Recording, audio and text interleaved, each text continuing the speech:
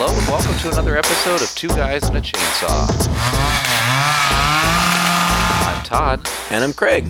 One of our loyal listeners made a fantastic suggestion for our next theme month, and that would be to do movies with "don't" in the title. Sure. Why not?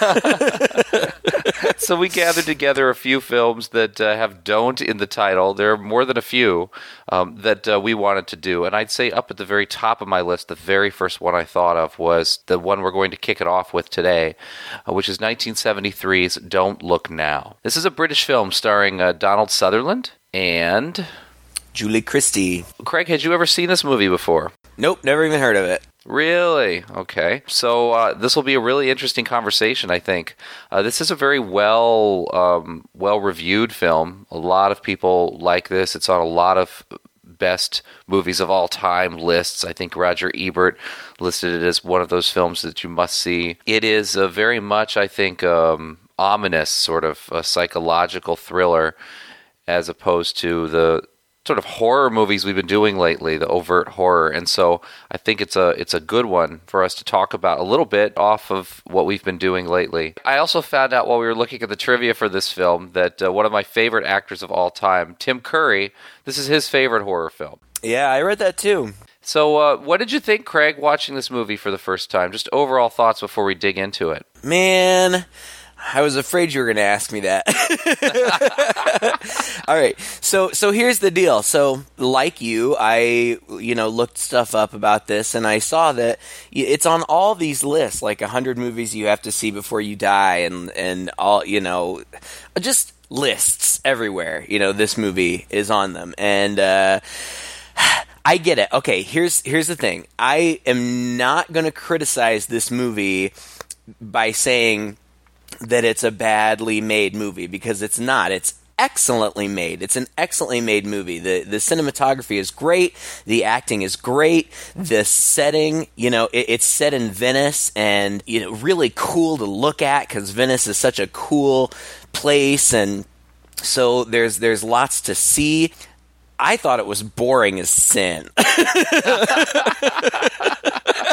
Now, what did I tell you before you settled down to this movie? I think a few days ago. Okay, Dad, you did. You said, all right, look, this one's going to be a slow burn. You got to be ready for it. It's not going to be action-packed. Well, you were right. And what often happens when we talk about these movies is that as we're talking about them, I come to appreciate them a lot more than I did on the initial viewing. So I hope that that's what happens here. And honest to God, I really have nothing bad to say about it from a production point of view. I mean, it's really good. It's really well made. I just thought that to call it a horror movie just seems like a lie. It's really a drama. It's a psychological thriller. It's not scary in the least, or at least I didn't find it to be at all scary. Donald Sutherland is, a force. He's a great actor, and Julie Christie, these are the two leads. They play John Baxter and Laura Baxter, this married couple who are dealing with this tragedy. And she is also, well regarded, highly esteemed, and I think deservedly so. She's a beautiful woman. She's a great actress, or at least with my limited experience with her, she seems to be very good. And so, there are certainly very, very positive things to be said about it. I don't know. I was looking at my watch. I'm like, oh my gosh, there's still a half an hour left. Like, come on, what's happening? I've been looking forward to talking to you about it because I know that it's a movie that you really like. And so I want to hear you talk about its virtues. And I really believe that by the end of this, you may have at least changed my mind somewhat. Wow, Craig, no pressure or anything, huh? Well, I mean, I don't care. Of course you don't. This will be an interesting exercise, and if Todd could turn me around to appreciate this movie I found extremely dull. Well, here's the thing, okay? I think this movie especially rewards the viewer upon repeat viewings. I've seen it probably half a dozen times now, and I will admit fully that the first time I saw it, I was scratching my head a little bit. Because I went into it knowing it was a quote-unquote horror movie, or as you say, more of a drama with some terrible elements to it. But now, upon watching it a few times, it is very much akin to Final Destination. Oh, come on. I mean, I can see like The Omen or something along those lines. Final Destination, really? I mean, I feel like I get what you're getting at. Like, I noticed a couple of the like little subtle hinty things going on here and there, and probably you're going to point out a lot more of them to me, But don't spoil all of my...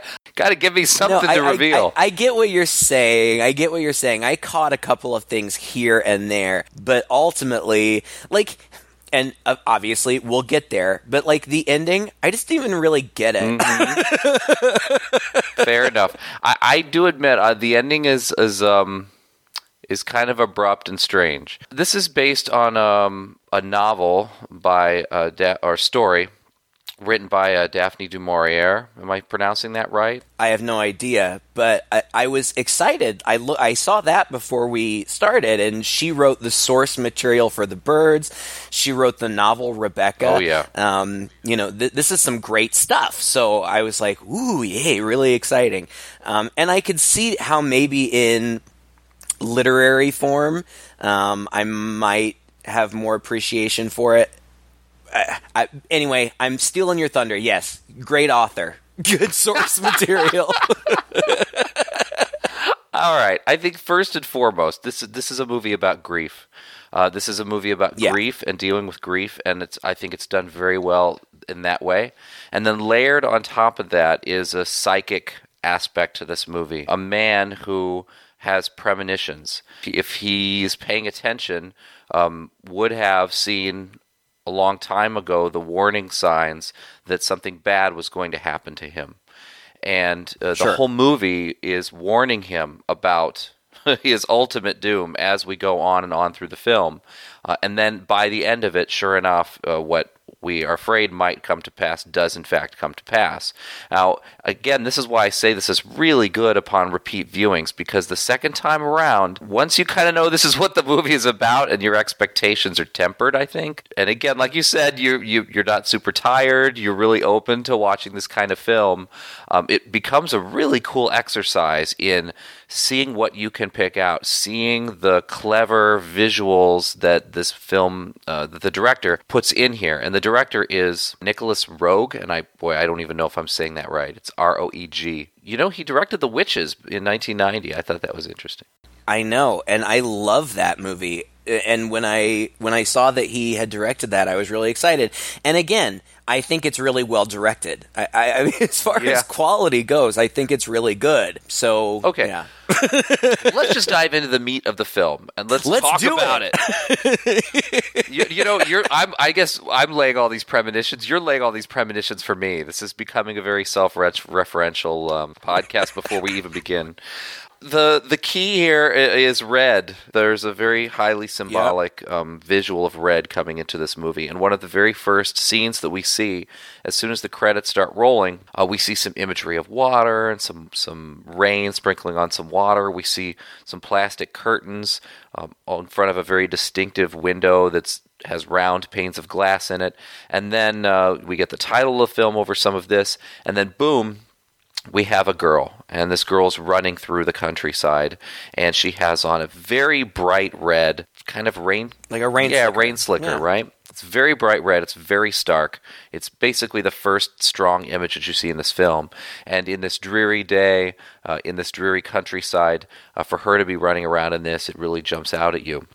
And this is a color that's going to appear throughout the film, and really is one of those premonitions that... Again, if you watch it a second time through and you're really looking for it, you see it crop up in some really cool ways. At the same time, Donald Sutherland's character, and his name is John, he's like an art historian / restoration artist. Mm-hmm. So he is at his table looking over some slides of a church that he's going to be restoring soon, or doing some research anyway for it. While his wife is sitting in the same room in front of a fire, reading and looking up some information, I think, in some encyclopedias or something, about an interesting question that their daughter had about whether the earth would be round. And it's flashing back and forth between the scenes of them sitting in here, doing their work very quietly, and this girl running around outside. Well, there's two kids. There's a boy and a girl. They've got a son and a daughter. That's right. The girl is the primary focus, and I didn't know exactly what to expect or what was going on here, but, you've got these kids playing out there by themselves and the parents inside, and there's all this water, and, they keep focusing in on these small bodies of water. It's not like they're playing by the ocean or anything, but there's these small bodies of water that they're playing around in. Pond. I kind of predicted what was going to happen. What does happen is that the husband and wife are talking, and he's looking at a slide. In the slide, the focus is on the window, but it's in this church, and the camera kind of directs our attention to what looks like the daughter, because it's somebody in a red rain slicker sitting in one of the pews. And I feel like he goes to hand his wife something, or I don't remember exactly what he does, but he tips over a glass with water or some other kind of liquid in it, and it spills onto the slide for reasons that I don't really understand, but it doesn't matter. It's important for the imagery. The slide starts to bleed, and it bleeds directly off of the red girl into this.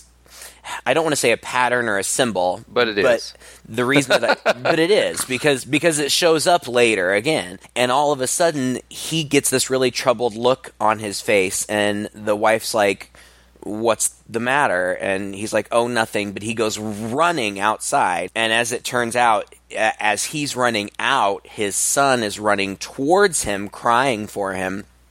And it turns out that the young girl has fallen into one of these small bodies of water, and she's drowned. And he jumps in and finds her, and it seems like it takes him kind of a inordinate amount of time to find her, and then he pulls her out. I get it. It's very tragic, and the whole scene was very tragic, and he is, acting his heart out. He's devastated, and he's pulling her up, into the mud. The whole time I was just like, CPR, like, come on.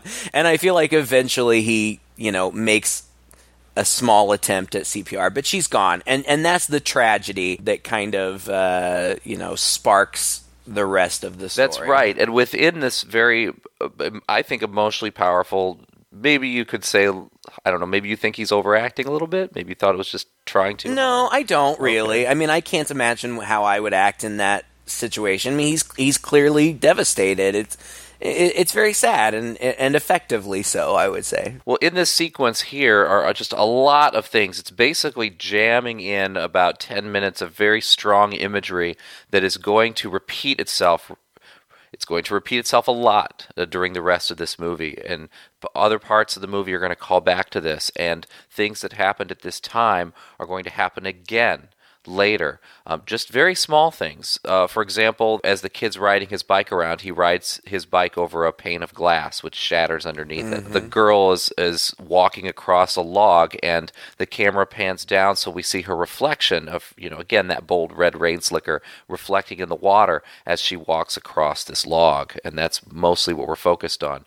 As you mentioned, there's that part of the image that bleeds over, and then a little bit later, it flashes over, and it's like that image has bled up, but circles back around in a kind of a cloud-like pattern. Yeah, like you said, it's hard to know. But then there's the spilling of the glass, and all of this just happens, one right after another, and it's a very mise-en-scene. It's very much a very strong montage. I think very skillfully put together. There are transitions there. Sure. There are leaps in time. It can be very confusing, but like you said, at the end of it, he's come out, he's done this half-hearted attempt at CPR for her, but most of that's kind of in slow motion. And the camera chooses to focus on odd moments in this as well. Like when he's pulling her out of the water, we've got this slow motion scene of him just, with her body and kind of thrashing around as he's trying to stomp his way out of the lake. And the camera seems to zoom in a little bit on the way he's holding her hand. Lots of little things here. I'm not going to list them all off, but we'll probably talk about them a little later. The way that this ends is it, and this is another really scary. I don't know. This is not because I have a son. you know, you don't have to have a kid to be able to appreciate this, but I think there's a really interesting tension here in that we know that something horrible is happening outside. And he just had this premonition to be able to stumble out there into it. But we also know the wife has yet to discover it. And it keeps kind of flashing back to her, and she's in the kitchen, and she's kind of walking through, absently making her way toward the back door to kind of see what's going on. And it's back and forth, and then it goes back to her and shows her through the windows of the house. There's going to be a lot of imagery through windows and in mirrors here. And she turns around and looks, and we don't even see what she sees. We know what she sees. Right. Instantly just screams. And the scream is so piercing and so loud and so jarring and I think so heartbreaking. And it immediately jumps into a jackhammer. You know, that sound becomes a jackhammer and jump completely to what would be, what did they say, how many years later? Just a couple. Oh, I don't know. If even that. I don't know how long it's been. Could be a year. Because we come to find out that she is still very much struggling. Now, I don't know why. He was looking at this slide, so presumably this is a job that he was going to be going to anyway, and that's what happens. They go to Venice. We find out later that their son is in boarding school in England, and that's why he's not with them, but they're in Venice together, and he is working on renovating this old church. But one of the first things that we see that happens with them in Venice is they go to lunch at a restaurant. And before we even get into that, I just have to say again, you know, Venice, I've never been there. I'm fascinated by it. The fact that it's just kind of this city on the water. Like, it's so odd, but it makes for such a cool setting for a movie because everywhere they go, they're traveling via canal. You know, they're on these gondolas. They're running over bridges to get across the street. And at the same time that it looks so cool, they also do a really good job of making it kind of run down. You know, and I don't know how much work they had to do this, but like it, you know, it looks a little bit run down and scary, I guess. I mean, it's just really old, and I read that filming in Venice was actually very difficult because the tides would come in and out, and it would affect continuity, and there was all kinds of stuff. The thing that I found kind of interesting was that apparently nobody lives in Venice because all the time these characters are running around the streets and there's nobody else there. Like, where are all the people? Yeah. But I think that was intentional. I think it was to isolate them, and it was effective in that way. One of the very first scenes is they go to lunch at this very fancy restaurant, and the wife notices that these two old ladies are, like, staring at them.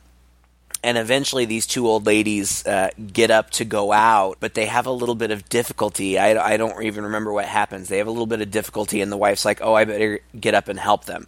I guess one of them has something in her eye or something. And so she helps them to the ladies' room, and then that's where we meet these two women who will be an integral part of the story, and their names are Heather and Wendy, and they're both elderly, and Heather has these cloudy eyes because she's blind. Then that's really where this big psychic element comes into the story. You're so sad, and there's no need to be. My sister's psychic. She wants you to know. I've seen her, and she wants you to know that she's happy. I've seen your little girl sitting between you and your husband, and she was laughing. Yes. Oh, yes, she's with you. She's with you, my dear. And she's laughing. This whole scene is filmed in this very small bathroom, and because it's so small, that most of it's filmed in the mirrors in the bathroom, and it's not like there's one big mirror. This mirror is segmented, and you can turn the different panels, like, you know, you want to look at different sides of your hair or something like that. And there's also a person sitting in there at the same time, a woman, older woman, who's just like sitting there like she's the bathroom attendant or something like that. I couldn't tell if she was just peeing. Like, I didn't know what she was doing. Yeah. But again, just sort of like I said in the beginning, the camera does seem to linger on her just a little bit, too much, to the point where you get a little uncomfortable and you think, what's going on? And why is this woman important? And this is another technique that you'll see this director use throughout the movie, is that there are insignificant characters in this film that are given a certain kind of significance by the camera. And you don't really know why. It's very unsettling, I think. Yeah, it's sinister. It makes you, like you said, it makes you wonder, why are they important? And they seem somewhat sinister. And really, I would say 98% of the time, there's nothing to it. It's just a method of kind of making you a little bit at unease, I think. Yeah. Well, it gives the impression, I think you kind of hit the nail on the head there when you talk about Venice. I'm fortunate enough to have been to Venice, and I loved it. It was a beautiful city, and it was just every bit as romantic as it seems in other movies, as they make it seem. Mm-hmm. I was actually quite shocked at how truly romantic and fun that city was. And that is in stark contrast, as you pointed out, to how this movie portrays Venice. Venice is this cold, kind of sinister, seems to be a very scary place, and they're very much alone here. And when they're not alone, it just seems like they're shady characters who are just staring at them a little too long, like they're completely out of place. In a way, I would say almost like ghosts. Mm-hmm. That is the subconscious feeling you get when you watch this movie. And so anyway, the psychic woman delivers this message. And of course this shocks the mother, but it shocks her in a way that really comforts her. And as these ladies leave, Laura runs back to the table very excited. And it's not that she's been moping around, for the, 10 minutes that we see her after the death of their daughter. But as he mentions later, she just hasn't been herself. That affected her deeply. And whereas it seems like he might have been able to move on from it a little bit, and kind of get on with life, she still had this bit of hang up. And that all goes away for her, it seems, in her excitement and hearing this message, this comforting message from the psychic. And again, you don't really know how good or bad this is going to be, because these women end up being portrayed in a very sinister way in the film. Even though by the end of it, you go back and you think about it, these ladies, okay, she's got some kind of psychic gift, right? She obviously does. And she obviously gave this woman some comfort. And every time they come on the screen, they're helpful, or, at the very most kind of confused to be swept up in the events, but otherwise they don't do anything bad. No, they're just nice old ladies. They are, but the movie is not going to allow you to consider them to be nice old ladies. It's just not. Right, yes. There's certainly an air of mystery around them, and you question their motives. And I think that the movie does that intentionally, because there are some points where, I feel like Laura is trying to explain to John, I talked to them and they're psychics and they told me this and blah, blah, blah. And he or somebody else is questioning, and then the movie will just cut to the two sisters laughing maniacally. Mm-hmm. So, and then cut away from it. With no context, you have no idea what's going on. So you wonder if they have some sort of sinister motives. And I think that that's intentional, and it keeps you on your toes, but ultimately, in the end, you find out, no, they really don't. And in fact, if anything, they just kind of got swept up in this, they don't really have any motivation at all. Yeah. It just turns out that, Heather is a psychic and she can see these things, and she just kind of passes on information. There's really no benefit to them in any way, aside from helping these people. That's right. Yeah, they're not trying to scam her. No, but you question. Maybe they are. You don't know. Yep. You have no idea what's going on. Yep. Well, and so she's all excited, I guess, and I guess in her excitement she faints. And so they take her to the hospital, but she tells, after she's examined and the doctor says she's fine. Laura. John, Laura. listen, I'm perfectly all right. In fact, I haven't felt as good as this in months and months. I feel really fine. I don't need pills. I'm not going crazy. I feel really great. John, I wish you'd believe me. I really feel fine. I really feel Good at last. I feel I fine. believe you. Seeing is believing. I believe you. They leave the hospital and they are on a gondola, and they pass by a church, and she says, I want to stop at this church. And so they do. And she says that she wants to light a candle and say a prayer for her daughter, which she does. And there's just, again, I think that this is a credit to the filmmaking. It's a very natural scene where, she's kneeling there praying, and he walks up and he's like, I don't like this church. And she's like, well, I do. So, and I read that there was actually, a big scripted scene for this. What happened was they were rolling film, and what we see, him saying, I don't like this church, and her responding, that was just the actors interacting with one another. But they felt that was far more natural than what they had scripted, which the director ended up thinking by comparison was pretty heavy-handed, so they just kept it. And I think that's good filmmaking when you can, assess things in the moment. And it's true. It did feel like a very natural moment between a husband and wife. And that's what he was hoping to establish, especially moving into the scenes that we're getting into. Now, they meet with a bishop of a church that he is renovating, and I thought that this guy was going to be important, so I wrote down his name is Bishop Barajo or Barbara, I don't know, something Italian, and he's restoring the church. But then we get this scene of the two of them, and it's just kind of a domestic scene of the two of them in their hotel room. Okay. All right, Craig, I'm going to have to stop you. All right, I knew it. What am I missing? What am I missing with the Baragio guy? Well, no, you're definitely, we're plowing very much through the plot as well we should, but one thing that... I want to get to the good sexy part. Oh, yeah, we're doing the sexy part. We're doing the notorious sexy part for sure.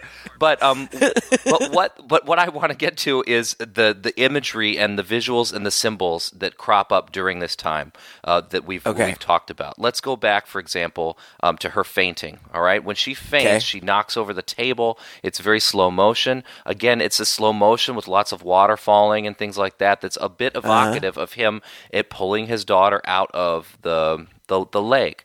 And then it does close up on the glass of, I think it's oil and some water and stuff that tips over on the table and plops down. It even flashes back to one of the very first visuals that we get of the movie, of rain going on some water, to make these obvious visual comparisons and flashbacks. But John is not as happy as Laura is. John is a little disturbed by this psychic thing, or at least by what Laura is doing. But you can see this conflict in him where he's happy that his wife is happy, and he kind of comes around to that idea that she is okay, she's comforted by this, but he really wants to have no part in it. And he's even just a little too unsettled by it. For example, in this scene when they're in the hospital, and she is looking through the window, it looks like, at a nursery, I think. It's some kids playing around. Well, it's not babies, but it's children. Younger children, yeah. And we're getting, again, through the glass, and this is hammered home, these visuals through the glass, through mirrors and things like that, reflections, just like water, just like all the visuals of glass and reflections and water that we saw in the beginning of the movie. She's watching these kids, and one of the boys is tossing a ball up in the air. And the ball that he has is a little ball, and it has a little red pattern on it. It's not exactly the same pattern, but it's the same color and same kind of ball that the girl had that she was tossing around and playing with. And we're going to see this ball show up again and again, because it turns out at one point when they come back to the scene we're going to get to in a minute, we even see that they have this ball with them. It's in their luggage. It's something they're kind of holding on to, but it's not really very explained, but it pops up. Yeah. And on their way to this church, as they're going through the canals, they pass by a hearse and a scene. There's some police there. It's a little unclear what's going on. They pass through. There's some words exchanged in Italian. There's a bit of a crowd, but not an excited crowd, just a looking crowd. And there's even a guy up on a banister, up a few stories up, who stares at them as they go through. And this guy will pop up in odd and insignificant ways later on in the film as well. But you get this feeling, this is where you start to get this feeling that, again, like I said, if they're isolation, maybe they're being watched and these things kind of happening around them.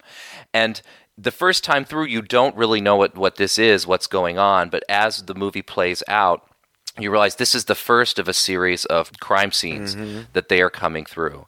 And there's apparently a murderer who is loose in Venice right now and killing people. And they happen upon the crime scenes every single time. That's funny. I totally missed that. Yeah. It wasn't until much later in the movie where John witnesses a body being pulled out of the canal. That was the first time I even noticed the murder stuff. Oh, sure. And I think that's either the second or third time it happens. But you're right, it's not obvious. And this is one of these things that kind of gets revealed to you later. And why I say, whether it's a good thing or not, it definitely rewards a second viewing once you kind of get an idea of what's going on. But anyway, they pass by a hearse. There are all these guys looking at them weird. And when they go to this church that you mentioned, he does see the blind woman and her friend there at the church. Oh, he does? I didn't notice that either. Oh, yeah. He sees them out of the corner of his eye, and he runs over and kneels down like he's praying and has his hands over his face, but then kind of looks up because he doesn't want to be seen by them, but at the same time he wants to see if he's seeing them. And sure enough, they walk by. They're touring through the church, and so he sees them, but he doesn't really say anything to her about it. When they meet up with the priest at this other church, the priest says something very telling to them.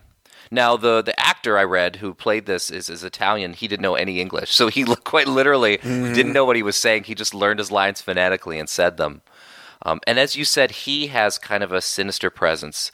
He really just, I think the best way to describe it seems fixated on John, in a way that seems like he's a little disturbed or troubled by John, almost from the get-go.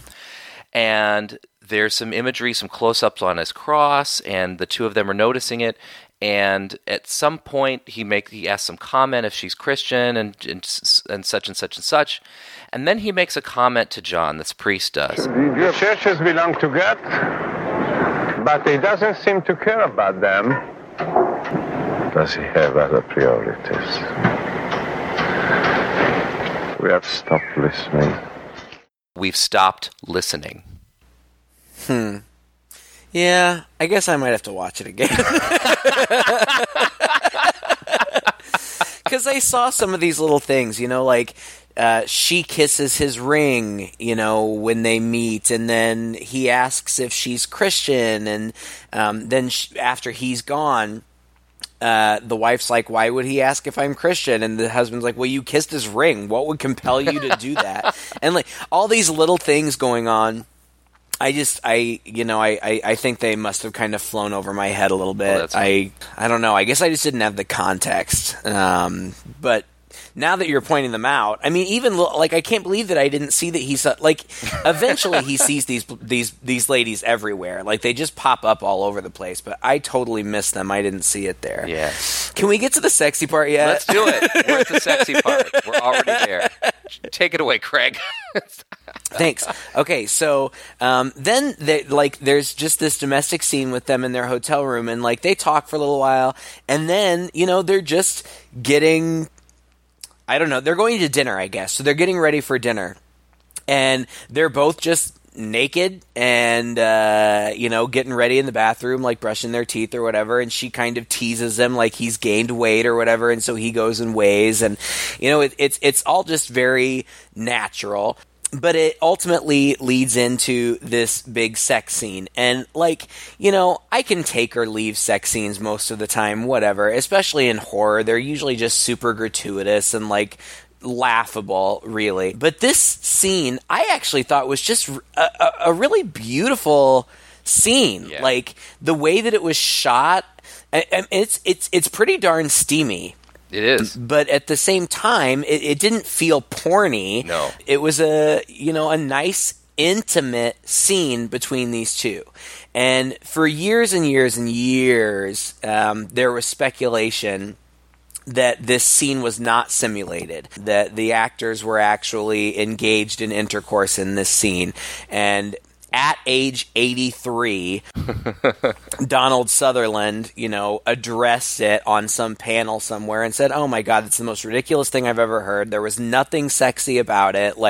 We were under these hot lights in this tiny room. apparently in the 1970s, the cameras were very loud, and so it was super loud. And there were the director and I guess the DP were in there, both with cameras, filming, and he was like, it was 15-second shots between the director saying, "Okay, lick her nipples. Okay, put your head between her legs." But ultimately, he also said that that's one of his favorite scenes that he's ever done in film, because he felt like it was actually representative of making love. Not just boning, but making love, and it comes across that way. It's good, and I feel like really I appreciated the scene because it really invested me in their relationship. I believed them as a married, loving, intimate couple, and that was helpful moving forward, because it raised the stakes. They really care about each other, and they're concerned about each other, and so. Good job, sex scene. Well, part of the genius of it is what surrounds it too. Like you said, it's this very casual kind of playful where they're two married people and they get naked. They're kind of dressing and they get distracted, and so or get undressing and they get distracted, and she's taking her bath, but she doesn't run up immediately and throw a towel around herself and start dressing. Right? They're hanging out there. At one point, the maid pops in and he's a little, oops, yeah, sitting there at his table naked. It's just very real, you know? And then the sex scene, all of this really sexy stuff that we're talking about is intercut with the scenes of the post-sex operation, which is the putting on of the clothes and the dressing up to go out. So it really gets you with this mindset like they're taking a break to do this thing that married couples will do sometimes when the mood strikes them, and then they're going to get on with their day and go out and kind of have a nice dinner. So it literally intercuts between this, and it does it in very good ways to where it's not jarring, but one visual kind of plays off another of, him kind of rolling her over, and then suddenly it's him turning around a little bit and tossing his shirt on, and then, him close up with his hands on her breasts, and then a shot of her like putting on her sweater or whatnot and starting to button. And it's so odd, but it just feels so right, and it grounds it, like you said, in this reality and this beauty of sex as a natural act the two loving people do, and not this, ape fest of just, honking all over each other and groping. Even though there's an awful lot of that happening. Yeah, and I like the point that you bring up that, like, it's just, that's, they do it, and then they get dressed and they go out to dinner. And as they're walking out of the hotel, he's got his arm around her and he's holding her close, and it's just very... You're right. It's real. I mean, those of us who are grown-ups and who have experienced love and intimacy, that happens, Anyway, it's nice. But all right, we better move on. Now, this is a part that I think that you're going to have to explain to me, because they go out and they're looking... Either they're looking for the restaurant that they're going to, or they're done and they're trying to find their way back home. I don't know. But one way or another, they kind of get lost a little bit, and they end up in this dark alley, and they're still having fun. They're still kind of teasing one another and whatnot, and but they get kind of in this dark alley, and he's certain that he knows where he's going, but then they get to the end of this alley, and he's like, oh wait, no, this isn't right. And so she turns around and goes back the other way, but he lingers there for a moment, and he is touching the wall, and he says, I know this place. And then he hears someone cry for help, and it looks like he sees this person crying for help, but he just ignores it and turns around and rejoins her. And when she's like, did you hear that? I heard something. And he was like, oh, it was just a cat or something. What was that all about? Sure. Well, I'm glad you asked. It's not clear. It's never going to be 100% clear, but he's obviously getting that feeling of deja vu. And we're getting this sense that, and it hasn't been explicitly told to us yet, but we're getting this sense that he is getting some premonitions here. But what he does witness is something very real. And again, it's only through after watching the movie that you realize what it is, and that is he has seen the killer. There's a window, like you said, it pans up. He's standing at the end of this alley, and there's a canal across them, and then there's another building in front of them. And up top, there's a sound of a scream, but a very domestic thing of, I think, a woman just, whips out her laundry and then closes the shutters.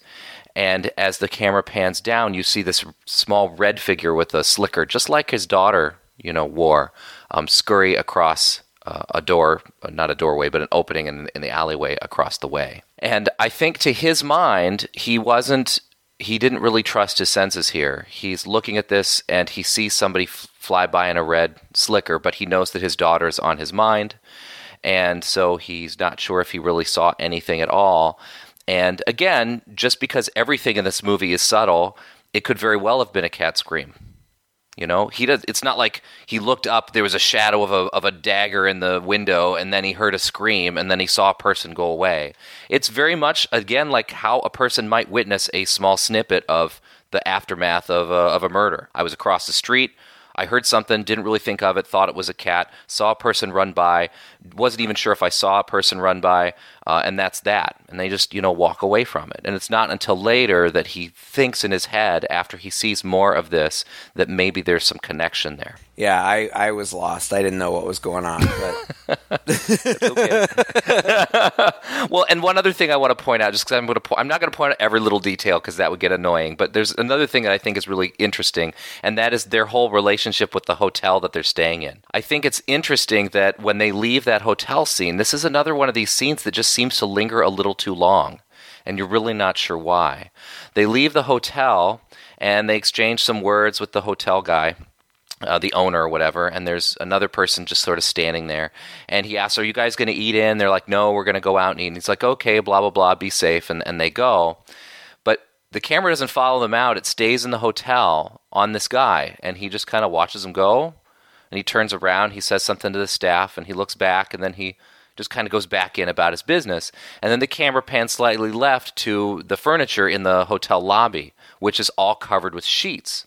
It all seems very strange, but then as the film goes on and we come back to them in this hotel, we realize the hotel is closing. They're like basically the last guests in this hotel. Right. This is an interesting choice too, I think, because it adds to that sense that they're alone in this city.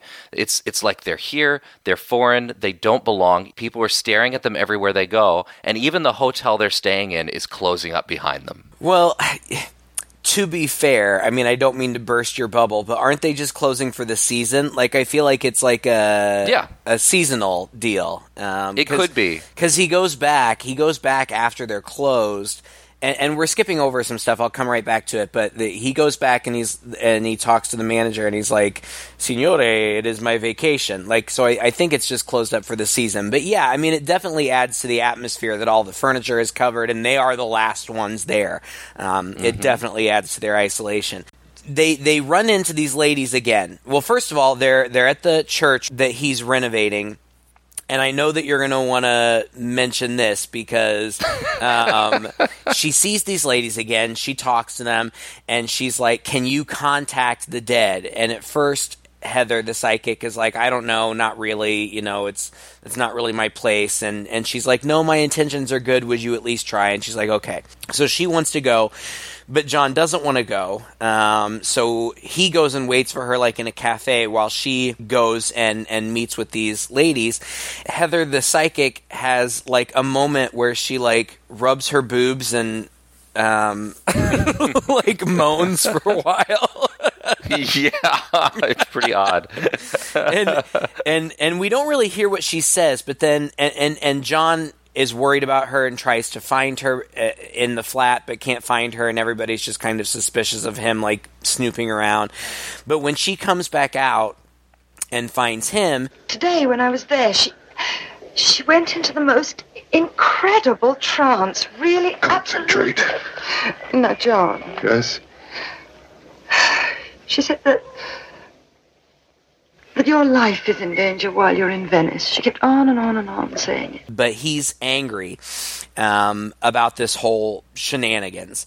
But he does agree. He says, I will talk to the bishop and see if I can get some time off, and I'll take some time off. Meanwhile, in the middle of the night, they get a call that their son John was in an accident at school in England. And so in the middle of the night, they make arrangements for Laura to go to England. She gets a charter flight. She gets the last seat on this flight, but he stays. And so the next day, when he's going to be telling the bishop that he needs to go, he's checking out these mosaics in the church. Like they've gotten new tiles to restore these mosaics, and he wants to check to see if they match. So he climbs up this scaffolding and gets onto this like window washer, I don't know, what do you call it, elevator kind of thing, and he's checking the mosaics. And now I noticed this. Did you notice, Mr. Cluey Man, that the stain on the wall was the same as the stain on the slide? Oh, of course, yeah. Oh, of course. Mr. Cluey Man. So anyway, the scaffold that he's on, or this hanging scaffold that he's on, collapses, and he's hanging on this rope. And he's way up high. I mean, I would say a good 2 stories high. It's a very tense scene, and, everybody's freaking out, and they're trying to help him. Eventually, they get him down. Now, I had read that the stuntman for this scene refused to do it because they hadn't cleared it through the insurance yet. And so Donald Sutherland just said, well, fine, I'll do it myself. And he did, and he was connected to a safety wire. And they filmed the scene, and it was fine. Everything went okay, and there was no problem. But later, he was talking to the or a stunt coordinator, I don't know, and the stunt coordinator said, that wire that you were hanging from was not designed to be twisted around, because when he's up there on the rope, he's flailing about and he's kind of twisting around. And he said, if you had let go, that wire probably would have snapped. So it was a dangerous scene, but it's kind of a cool scene. And then he's like, oh crap, he even talks to the bishop afterward, and he's like, my wife got this premonition from a psychic that said I was in trouble, and that I was going to die, but he didn't, and he feels relieved about that. And then they go ahead. Can I just interrupt? I swear I'm not going to go too deep into this, but they're like you said, as Mr. Cluey Man, I have an obligation to pop in a few extra clues here. The way that the scaffolding starts to fall is there is a board up in the rafters that just tips over. It's not like a person knocks it or whatever. It just seems like it was bound to happen. And it tips over, and it whacks a pane of glass that was on some equipment that was attached to this thing that he's standing on. And it shatters that pane of glass. It's very reminiscent of the pane of glass just in the very beginning of the movie that the kid ran over with the bicycle. It's a definite call to that. And this scene, you're right, is absolutely tense, and it looks dangerous even for a stuntman to do. I'm pretty amazed with all the stuff falling and hitting him as he's dangling, and there that didn't happen.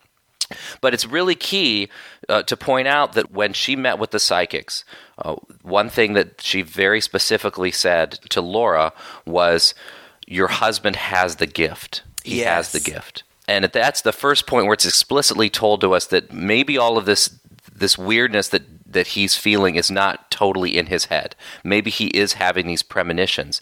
And I think that is the point at which the viewer, we're clued in to start really looking for these things that have been there all along. And they deliver them. They really do, I think, deliver them in spades.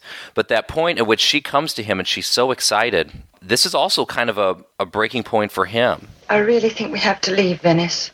It was a warning. It was Christine. She was trying to warn us.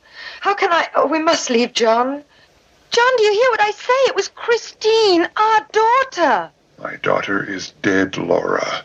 She does not come peeping with messages back from behind the f***ing grave. Christine is dead. She is dead. Dead, dead, dead, dead, dead. That is the point at which he decides he's going to have to let her go back.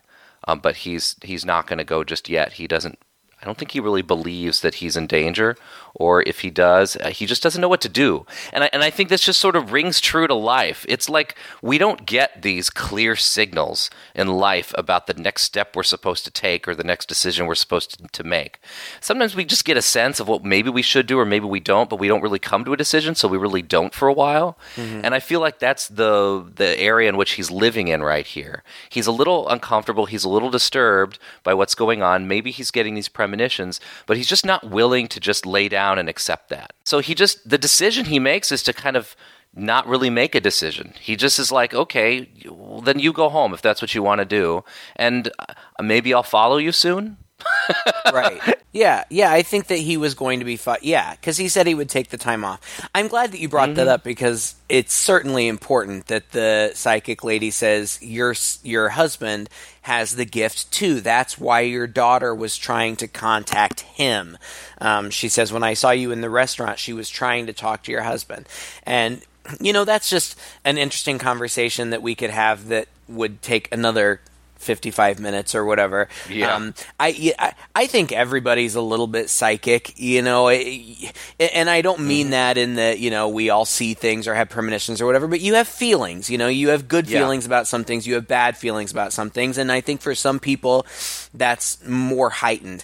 And you really kind of get the sense in this movie that if he was more in tune with the maybe somewhat heightened ability that he has, that would help him. See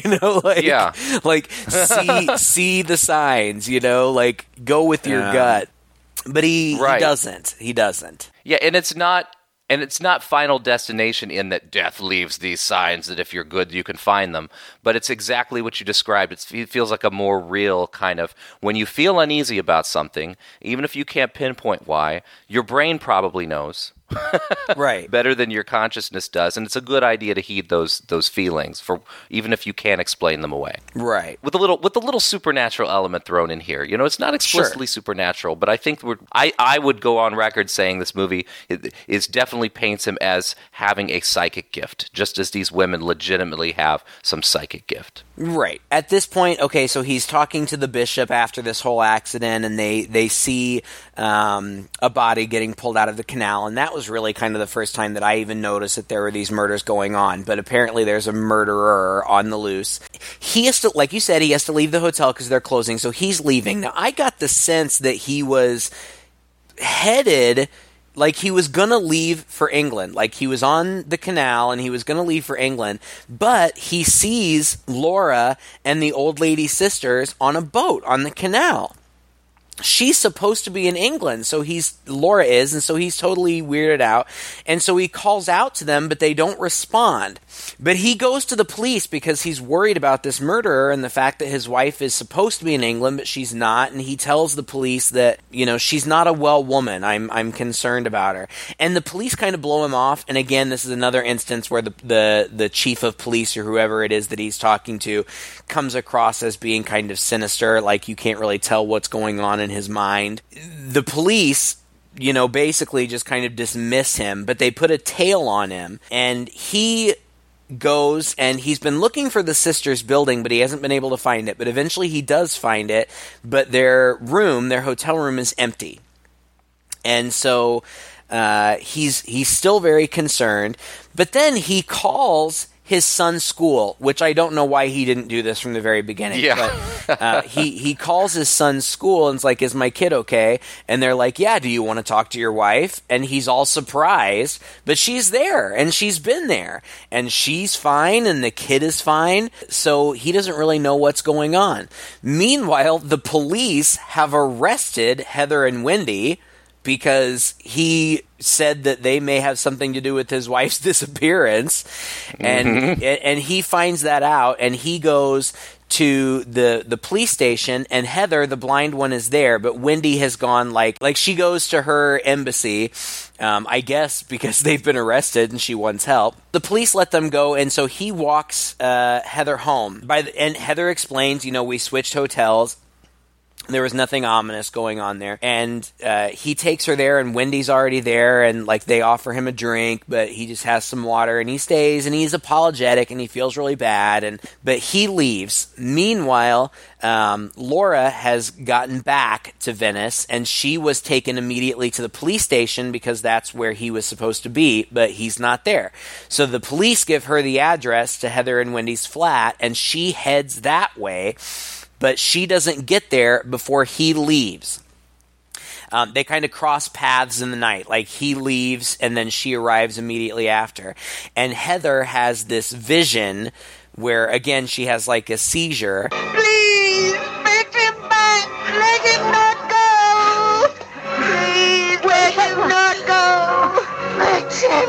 Fetch him. And so Laura goes out looking for him, which, again, I thought this was just kind of a funny scene because she just runs around Venice like it's like it's a block, like if she just runs around the block a couple of times, eventually, surely she'll find him. He is out there, and sporadically throughout the movie, he has thought that he has seen his daughter. I guess. I mean, it's this small person in a red rain slicker, and he sees this person again, and he starts following her.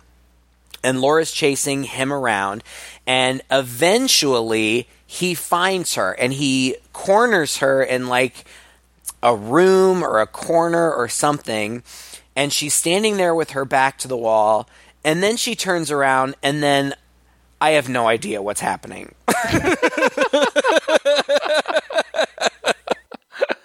Well, this is the murderer, okay? So Okay. what has happened here? And I'll just flat out explain it. And, it's Please, because I have no idea. it's convenient for the story. It's one of those, writer's things where, okay, all right, these are just a series of coincidences that are just going to propel the story along. But this killer has been wearing this red rain slicker the entire time. That she's been seen by him and out and about, and so it just so happens that his daughter, wore that similar red rain slicker. So when he thinks he's seeing her out and about, he's actually seeing the killer.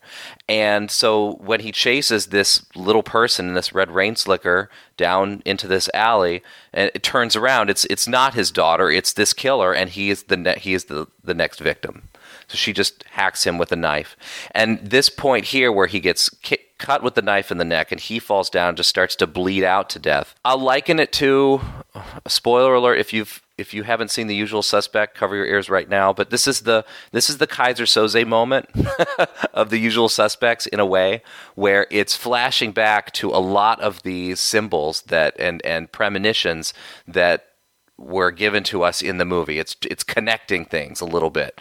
It's showing him coming face to face with a statue that looks an awful lot like this kind of hag-like woman that ends up being this murderer that he gets face to face with. It's bouncing back and forth with these visuals that a lot of which I haven't pointed out, but some I have, of the breaking glass, and then the one point where they had the breaking glass, and back and forth, and trying to visually tie some of that for us together, because this may be the only time we see the movie. Right. So it's pointing out all of those things quite explicitly through a back and forth cut. So he dies. I mean, that's it. He's dead.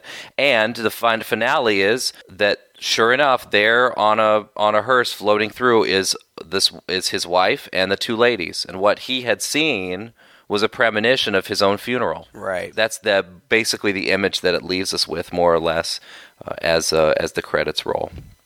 I have to say that this convention, and it is a convention, you don't see it all the time, but where there's a killer and there's all this intrigue and mystery, and then it turns out that the killer is somebody that you've never seen before and you have no idea who they are. That irritates me a little bit. Yeah. I agree. Well, and that's the thing, like this, that's because the movie is totally unconcerned about the mystery of the killer. Like you said, we don't even really get a clear understanding that there is a series of murders going around until like maybe the third time. And then it's like, oh yeah, so that's what they had been seeing the last few times. The movie isn't really trying to set this up as a murder mystery along with, this couple's grieving and this psychic weirdness. It's purely just plot-driven device. Yeah, and I feel like it's more kind of a character study, of these characters, and it's more about him not being attuned to all of these signs and things that are going on around. And if he had been, or even if he had listened to the people who were trying to warn him, that he might have escaped this fate. And I do think that that's more important. But when this person turns around and she's I don't know, like 4 foot something, and she's just this little squat old lady, and I'm like, what? Where did this come from? Yeah. Well, am I supposed to, because you're thinking, am I supposed to know who this is, right? Is this like a big reveal or something? And it turns out not to be. And that, I think, is a weakness of the film. I honestly agree with you there. I think that this whole ending seems a little contrived. But, there's even some of these back and forth. One thing that we really haven't talked about, because I'm not going to go out and point it out, but when you watch this movie a second time, you need to look for the red.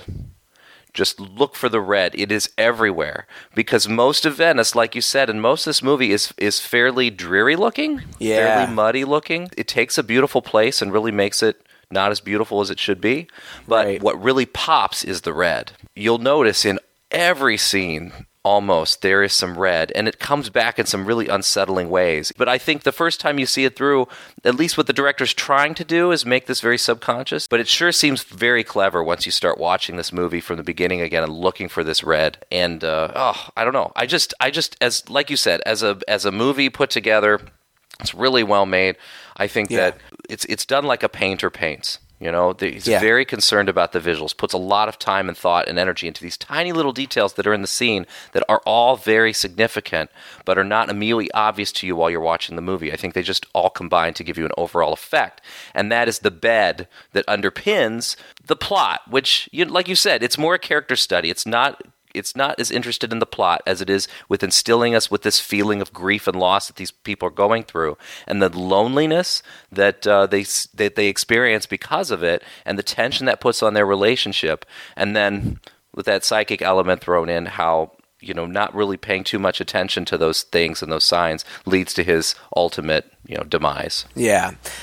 I would be really interested in reading the source material. The author of the source material contacted, I don't know if it was the director or one of the other filmmakers, but contacted them after seeing it and said that she thought that they did a great job, that she thought that it was a great adaptation of her work and an excellent film.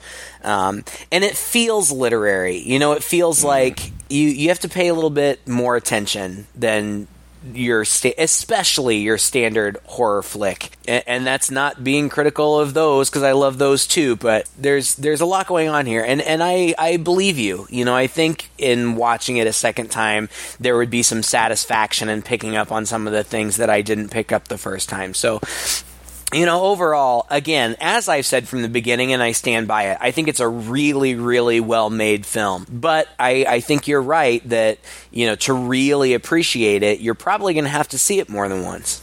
Yep, for sure. And is that a sign of a good film? I don't know. Honestly, I don't know.